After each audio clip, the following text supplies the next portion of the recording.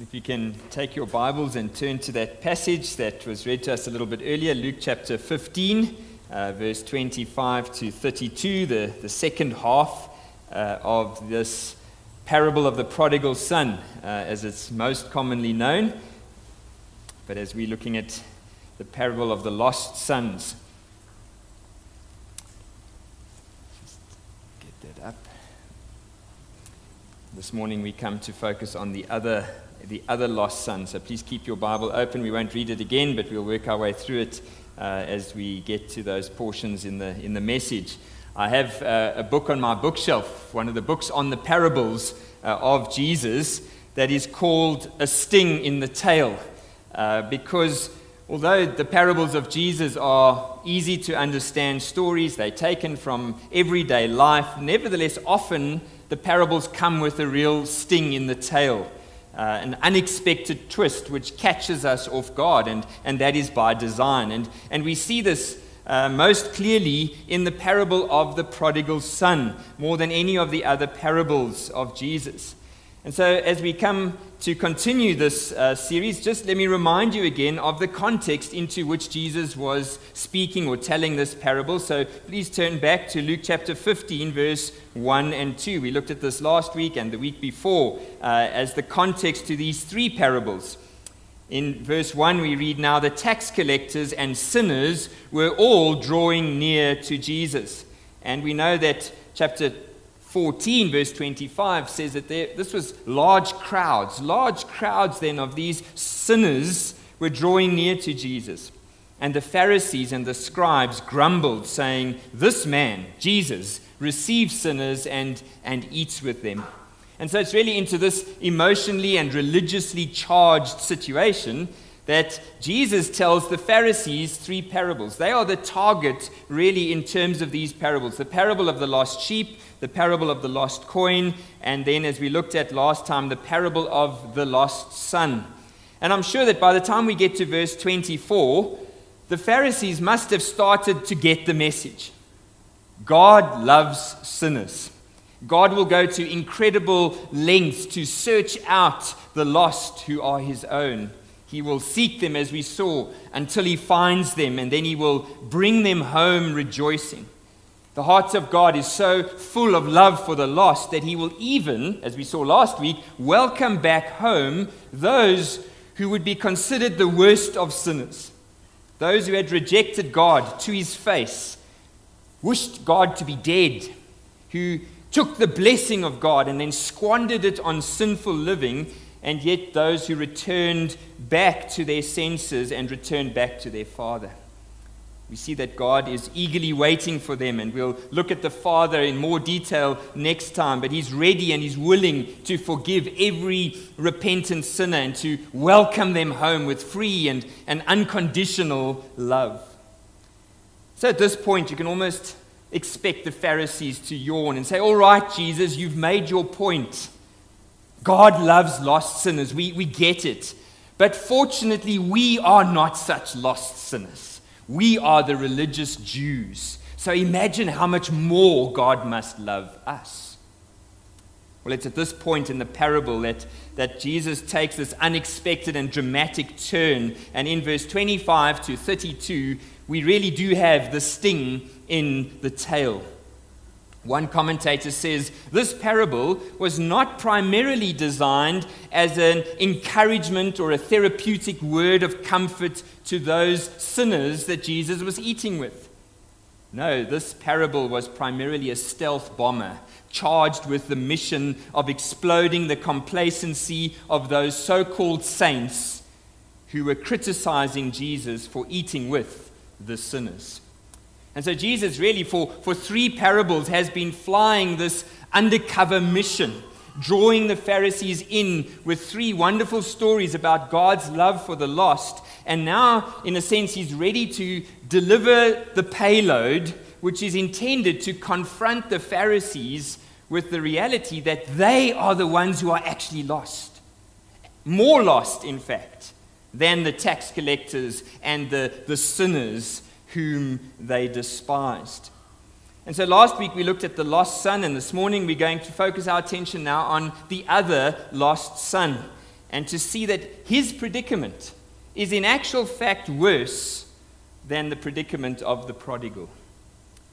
So the scene in verse 25 is this. The younger brother has come home. He's been welcomed back by the father. And they are all inside the house and they are celebrating. There is music, there's dancing. The fattened calf has been killed and prepared for this joyous occasion. And the reason is given to us in verse 24. For this my son was dead and is alive again. He was lost and is found. And they began to celebrate. And then immediately in verse 25, we read now, his oldest son was in the field. And as he came and drew near to the house, he heard music and dancing. And he called one of the servants and asked what these things meant. And he said to him, your brother has come home. Your father has killed the fattened calf because he has received him back safe and sound. Just try and put yourself into the older brother's shoes for a moment. Your younger brother has brought social disgrace on the family. He's taken his share of the property and he sold it for cash, and then he went and squandered it on wild living in a pagan land, and now he returns home and he's enjoying a huge celebration in his favor. And so the older brother is furious. He's furious. He refuses to go into the house, even though the father comes out and pleads with him to come back in. Now, what is going on in your heart as you think about this situation? Do you perhaps sympathize with the older brother? Maybe you even fully support him at this point. Well, I hope you realize that there is something sinister going on here which Jesus wants to expose. And so let's look and see what is going on in his heart. But as we do so, I want us to keep in mind that the parables of Jesus are meant to teach us spiritual lessons. They're meant to teach us about our hearts. And so as we go through this parable, let's keep asking the question, what is Jesus trying to teach me? What is he trying to teach you about our hearts towards God through this story?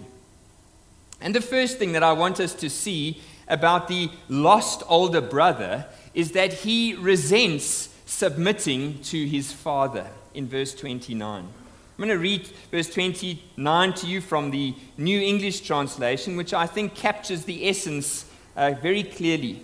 Look, these many years I have worked like a slave for you, and I never disobeyed your commands, yet you never gave me even a goat so that I could celebrate with my friends. Now, the key to his resentment here is seen in the way that he addresses his father in the light of the situation with his younger brother. As the older son, it would have been his duty and responsibility to host the family parties. He should have been there to welcome the guests and to make sure that all the provisions were in order. The culture of the day would have required him to be the master of ceremonies.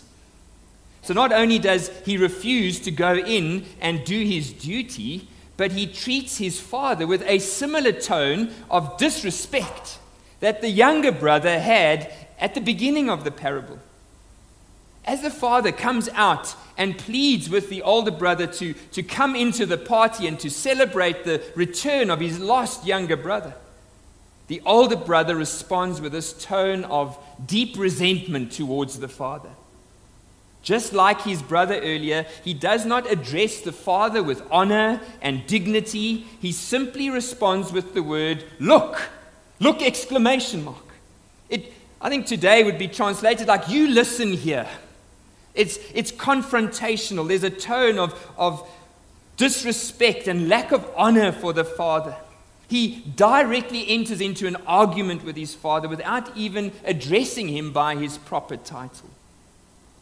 Now contrast that back to verse 21, when the prodigal son came home from the pigsty of the mess of the life that he had lived. Look at what he says in verse 21. Father, I have sinned against heaven and before you. I am no longer worthy to be called your son. There's honor, there's humility and respect in the way that the younger son now addresses the father, which is totally missing in the older brother. Rather, we find in this older brother a resentment to the father, which displays itself in the arrogant way that he confronts his father outside. And so as we think about this first point, practically for us this morning, what is Jesus perhaps seeking to expose in our hearts as we come to this passage today? And the immediate application that comes to mind here is our attitude to God in prayer.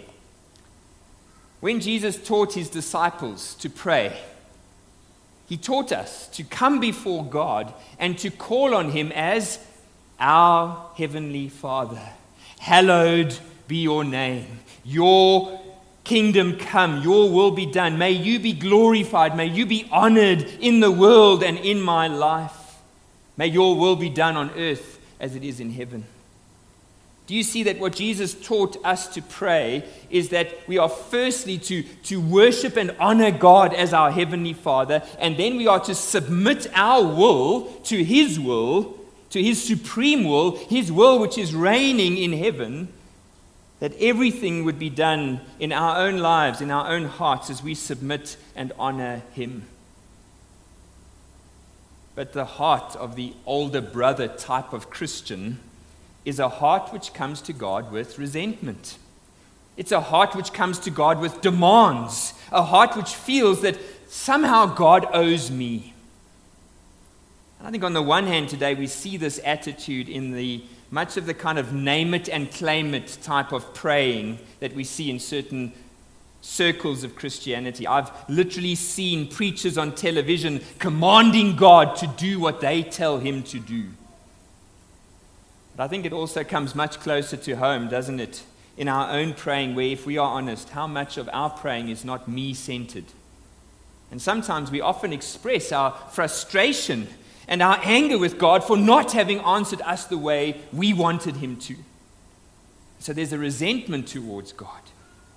No, says Jesus, if you come to God in prayer with even a hint of resentment in your heart, in having to submit to him as your Lord and as your Father, thinking that somehow God is holding out on you, then be careful.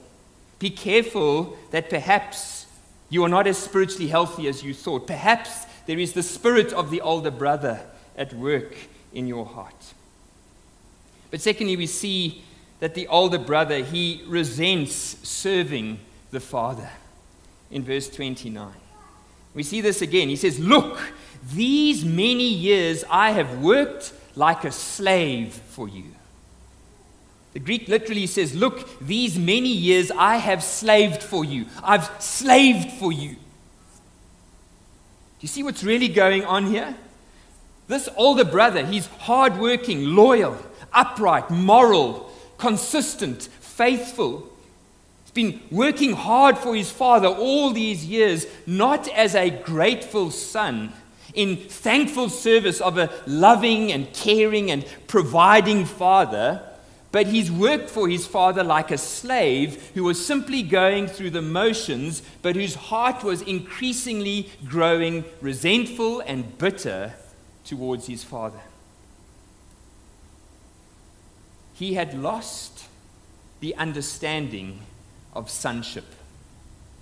He did not realize the incredible privilege which it was to be able to serve the Father.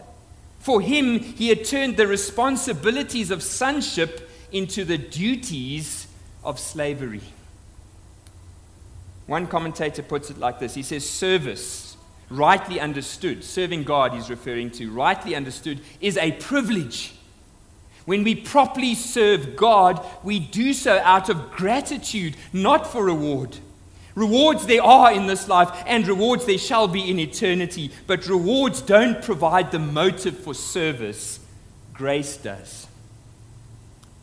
Now, if you have no idea what I've just said there, then you are most likely suffering from older brother syndrome. And so when we think of this point spiritually and practically for ourselves this morning, we have to examine our own hearts. And we have to ask, what kind of attitude do we have in serving God? Is it one of slavery or sonship? Look at the younger brother again. Go back to verse 19. He came to realize that sonship was a privilege, the greatest of all privileges, one which he no longer deserved, and yet it was a privilege of the highest order of blessing. And so his attitude of repentance is motivated by his desire to be as close to the Father as possible. He knows he can't demand the rights of sonship anymore. He's given that up when he walked away. So he comes back to depend on his Father's grace, realizing he does not deserve the title of son, but he's willing and eager to receive the title of servant. Just to be back in a relationship with the Father and to receive from his Father his love and his provision. The true heart of a son is seen in the prodigal who returned. He was eager to become the Father's servant in order to get back to the Father. But the older brother reveals that he is actually the one who is a slave at heart, because he didn't really want the Father. He also just wanted the Father's stuff. And so, what is your attitude to serving God today?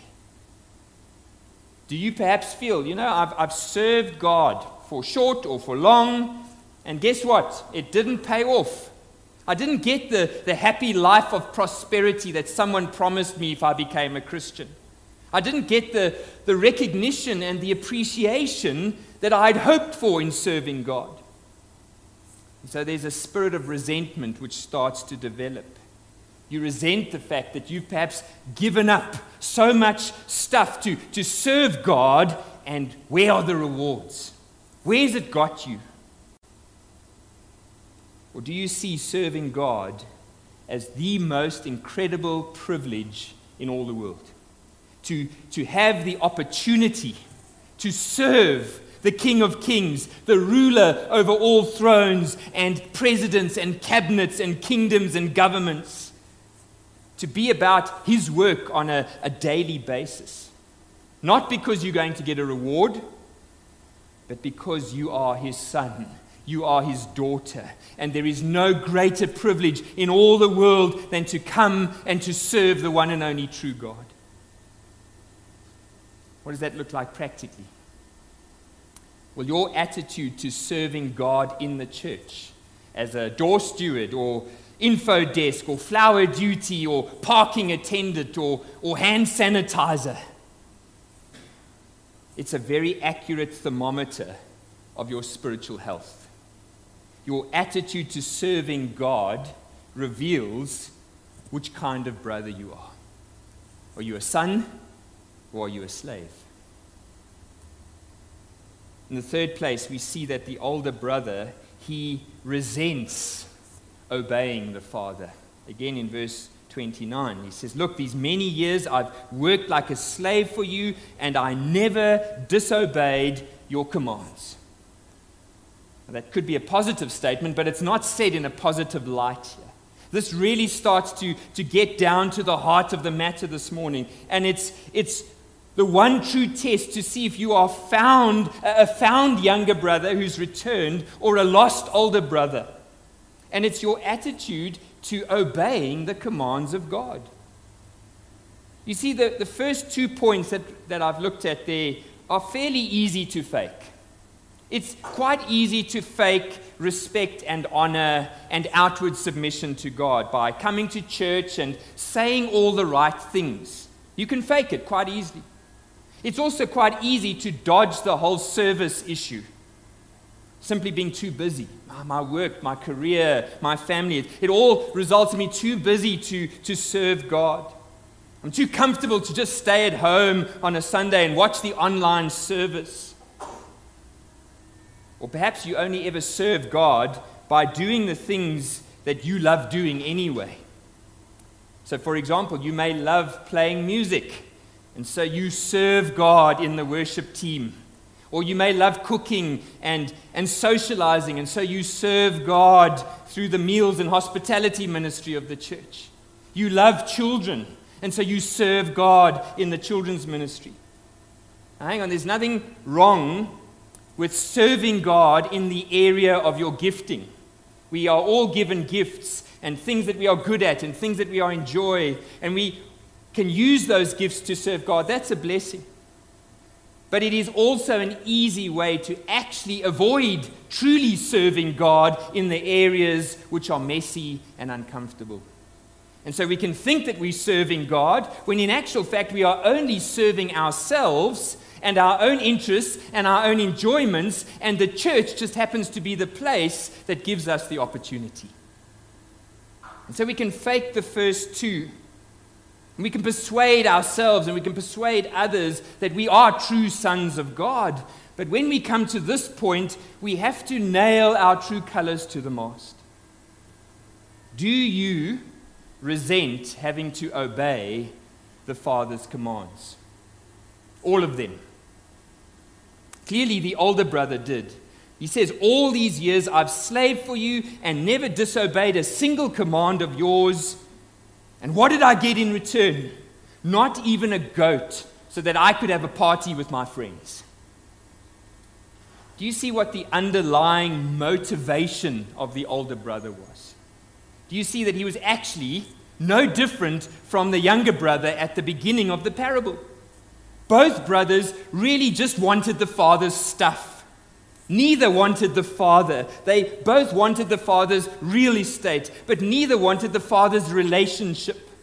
They just went about getting the father's stuff in very different ways. One through rebellion, and the other through conformity. Now we know that the older brother's claim to perfect obedience is simply false because of the way that he was currently treating his father with disrespect and defiance to the father's pleading to come in to the celebration of his brother. But let's not be too hard on this guy. In all likelihood, he was a model son. He was hardworking, he was obedient, he was loyal. We see that he was coming in from the fields as a farmer quite late in the evening, and his father seems to be very appreciative of the son and all his hard work. But the issue here is not the older son's actions. The issue here is his attitude. It's the motives of his heart. He resents the obedience that he has given to the father all these years. Because according to his calculations, his obedience had not given him the reward that he believed he deserved. And so he has a self-righteous spirit of entitlement, which by his assessment puts God into his debt. The father owed him. So let's contrast this resentful obedience of the older brother with the newfound attitude of the younger brother. The younger brother comes back from the pigsty of life, and he begs his father to make him into what? A servant. Someone who will obey the father. He desired to be back in a relationship of servanthood, of obedience to the father, of serving the father, no longer as a son, but just as a hireling. So let's turn the spotlight now off the two sons for a moment and onto ourselves this morning. What is this third point revealing to us about our heart attitude or our motivations towards obedience to God's commands? Is your obedience to God begrudging? Is it resentful? Is it perhaps partial? Are you upset like the older brother that others get to have all the fun, although we now know where that led to, the devastation that it led to? Is there an attitude of a disgruntled slave in your obedience, or one of a privileged son? Well, let's see what the psalmist teaches is the heart attitude of a true son, a true daughter of God, to the commands of God. And let God's word examine and expose your heart as I read this. I'm going to just read a selection of verses from the Psalms. Psalm 1 verse 1, "Blessed is the man whose delight is in the law of the Lord, and on his law he meditates day and night." Psalm 19 verse 7, "The law of the Lord is perfect, reviving the soul. The testimony of the Lord is sure, making wise the simple. The precepts of the Lord are right, rejoicing the heart. The commandments of the Lord are pure, enlightening the eyes. The fear of the Lord is clean, enduring forever. The rules of the Lord are true and righteous altogether. More to be desired are they than gold, even much fine gold. Sweeter also than the honey and the drippings of the honeycomb. Psalm 119. Blessed are those whose way is blameless, who walk in the law of the Lord. Blessed are those who keep his testimonies, who seek him with their whole heart. I will praise you with an upright heart when I learn your righteous rules. With my whole heart I seek you. Let me not wander from your commandments. Blessed are you, O Lord. Teach me your statutes. With my lips I declare all the rules of your mouth. In the way of your testimonies I delight in as much as all riches. I will meditate on your precepts. Fix my eyes on your ways. I will delight in your statutes. I will not forget your word. Open my eyes, Lord, that I may behold wondrous things in your law. I am a sojourner on the earth. Hide not your commandments from me. My soul is consumed with longing for your rules at all times. Even though princes sit plotting against me, your servant will meditate on your statutes. Your testimonies are my delight. They are my counselors. I find my delight in your commandments, which I love. At midnight, I rise to praise you because of your righteous rules. Before I was afflicted, I went astray, but now I keep your word. It was good for me that I was afflicted, so that I might learn your statutes. The law of your mouth is better to me than thousands of gold and silver coins. Oh, how I love your law. It is my meditation all day. Your testimonies are my heritage forever. They are the joy of my heart. Incline my heart to perform your statutes forever to the end. Do I need to continue? I'm only halfway through Psalm 119, by the way. So he has a very simple test for us this morning. Is your response to the laws and the commands and the rules and the statutes of God more like the older brother or more like the psalmist and the younger brother? Only you know your heart this morning. Only you know how much you resent the Lord's commands or how much you love them.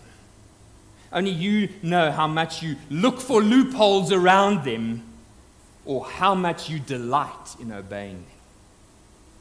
And what you find as you examine your heart today in the light of the rules and the commands and the statutes and the laws of the Lord determines which brother you really are. And so in the final place then we see that the older brother, he resents the grace of the father. And this really is the greatest sin of the older brother. It's the root problem of his heart, which has resulted in all the other resentments that we've looked at. Look at verse 30. When this son of yours came, who has devoured your property with prostitutes, you killed the fattened calf for him. What is really bothering this older brother? Deep down in his heart, it was that the father was treating the younger brother with grace and not according to his sin. Now, this is sadly the ugliest part of this older brother syndrome, namely the rejection of God's grace. And it manifests itself here not only in resentment to the father, but also in resentment to the one who is the recipient of God's grace, of the Father's grace. Notice how he refers to his brother as this son of yours. In other words, the person you brought into the world, the person that you gave into, he's not my brother. I'm better than that. But in saying to the father that he no longer considered his brother to be his brother, by implication he was also rejecting the fatherhood of his father. The father's grace to the younger brother is what finally reveals the true lostness of the older brother. And he effectively here disowns his father. The younger brother at the beginning wished his father was dead. Here he says to his father, "You're not my father." So we see that there is a sin underneath the sin. And we need to identify that this morning. Yes, we've considered the terrible sin here of resentment of submitting to the Father, resentment of serving the Father, resentment to obeying the Father. But there is a sin underneath the sin of resentment, and that is the sin of human pride. You see, the issue of pride, in this case, is the root sin underneath all the other sins of these older brother Christianity. Because older brother Christianity is based on my performance. It's based on my observing the rules and regulations which make me feel that God owes me. God owes me something because I've obeyed him like a good little boy or a good little girl. The root sin of human pride is what fuels this attitude of self-righteousness, which we see in the older brother. It fuels this attitude of arrogance towards the Father, judgmentalism, not only towards his younger brother, but even towards the Father. You see, the minute we try to define our acceptance before God on the basis of our religious performance, our morality, our good works, we will very quickly start to find ourselves condemning and judging those who are not as religious, who are not as good as we think we are. And we will find ourselves resenting God when we see people less religious, less moral, less good than us being accepted by God and receiving his abundant blessings. And so again this morning, we need to come to the scriptures and examine our own hearts before the Lord. We need to allow the Word of God to shine into our hearts and to expose the underlying root attitude of pride. So let me give you a simple test, and I'm almost done. I'm not going to ask you to raise your hand or to shout out the answer. Please don't.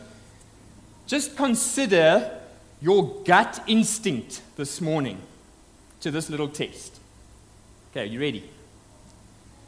I want you to think of the most horrible person that you know personally. Someone who perhaps has openly been hurtful to you, who perhaps has injured you physically or emotionally or financially. Perhaps someone who you know is openly and actively living in sin. The person that you would least like to be associated with. Okay, have you all got someone in mind? Now let's rewind the clock to 7:55 this morning. As you arrived at church, and you came into the service, and you walked to the usual seat where you sit every week. Yes, you know which seat that is.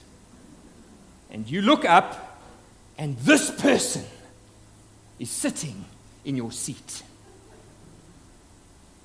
What is your initial gut response in that moment? Is it something along the lines of, what is he doing here?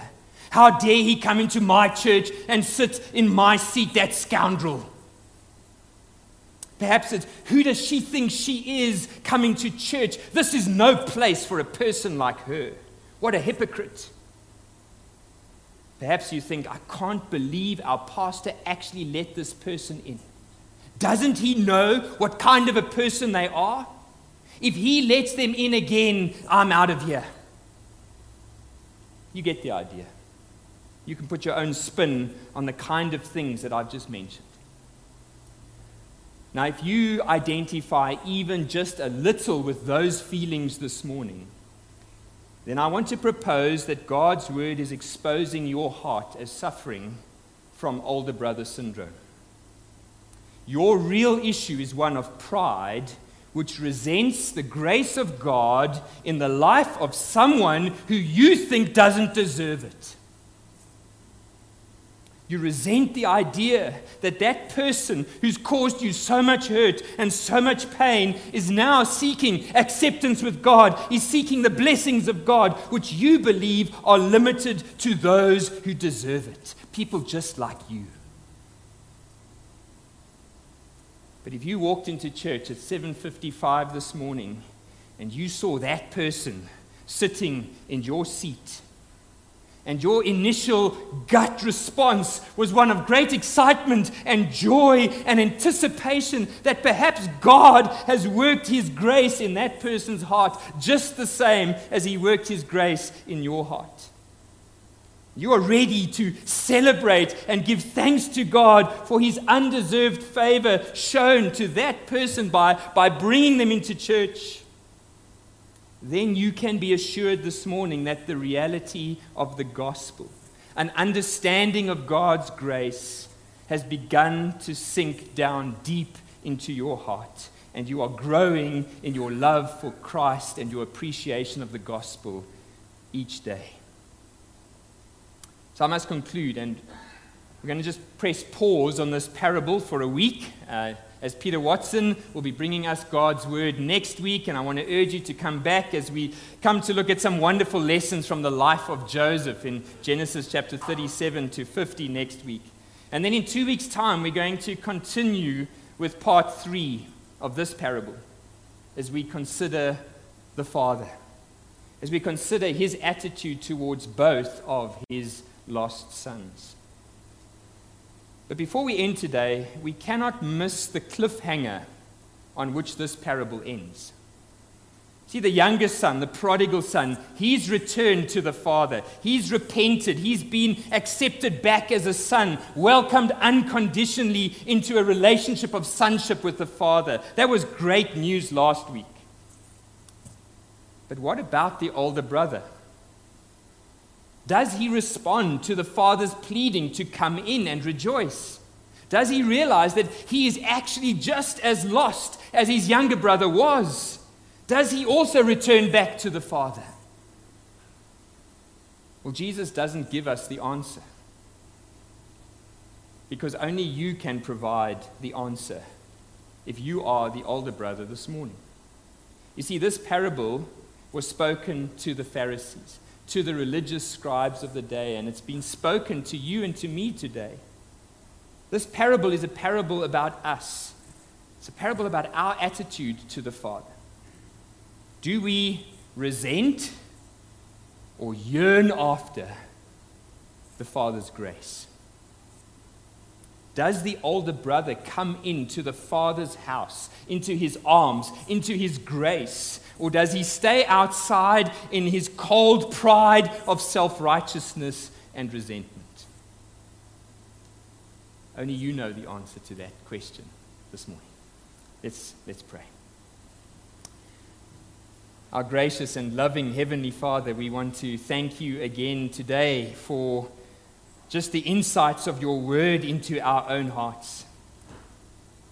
Lord, there may be some older brother Christians here today who their whole lives have thought that they were sons of the living God, and yet recognize today that they are simply just resentful slaves, serving their own agenda and their own purposes in the context of the church. Lord, won't you be pleased to draw them in today? Won't you be pleased to help them to see the lostness of their sinful condition of pride that results in them being outside of your grace, that they too would repent and come in. Lord, there may be many younger brothers here this morning who started our lives with you as the younger brother, repenting in the pigsty of life and running back to you, but gradually over time, the younger brother in us has become an older brother. We entered by the gospel of grace, but we have continued in our Christian walk more and more becoming this older brother, seeking our approval and self-justification in the light of our good works. Oh Lord God, won't you bring us back to yourself as well today, we pray. May there be no one who leaves here today willfully, knowingly remaining outside of the grace of God. May we all see that the Father welcomes and desires both the religious older brother and the prodigal younger brother to come back into relationship with Him. So won't you be working in our hearts that which you know your word needs to expose, that we would seek to confess it, and that we would become people who truly yearn after the grace of God and are quick to extend that same grace to those around us who we think don't deserve it. Forgive us, we pray, Lord God, and help us in this to really grasp the depth of your love for us. For we pray this in Jesus' name. Amen.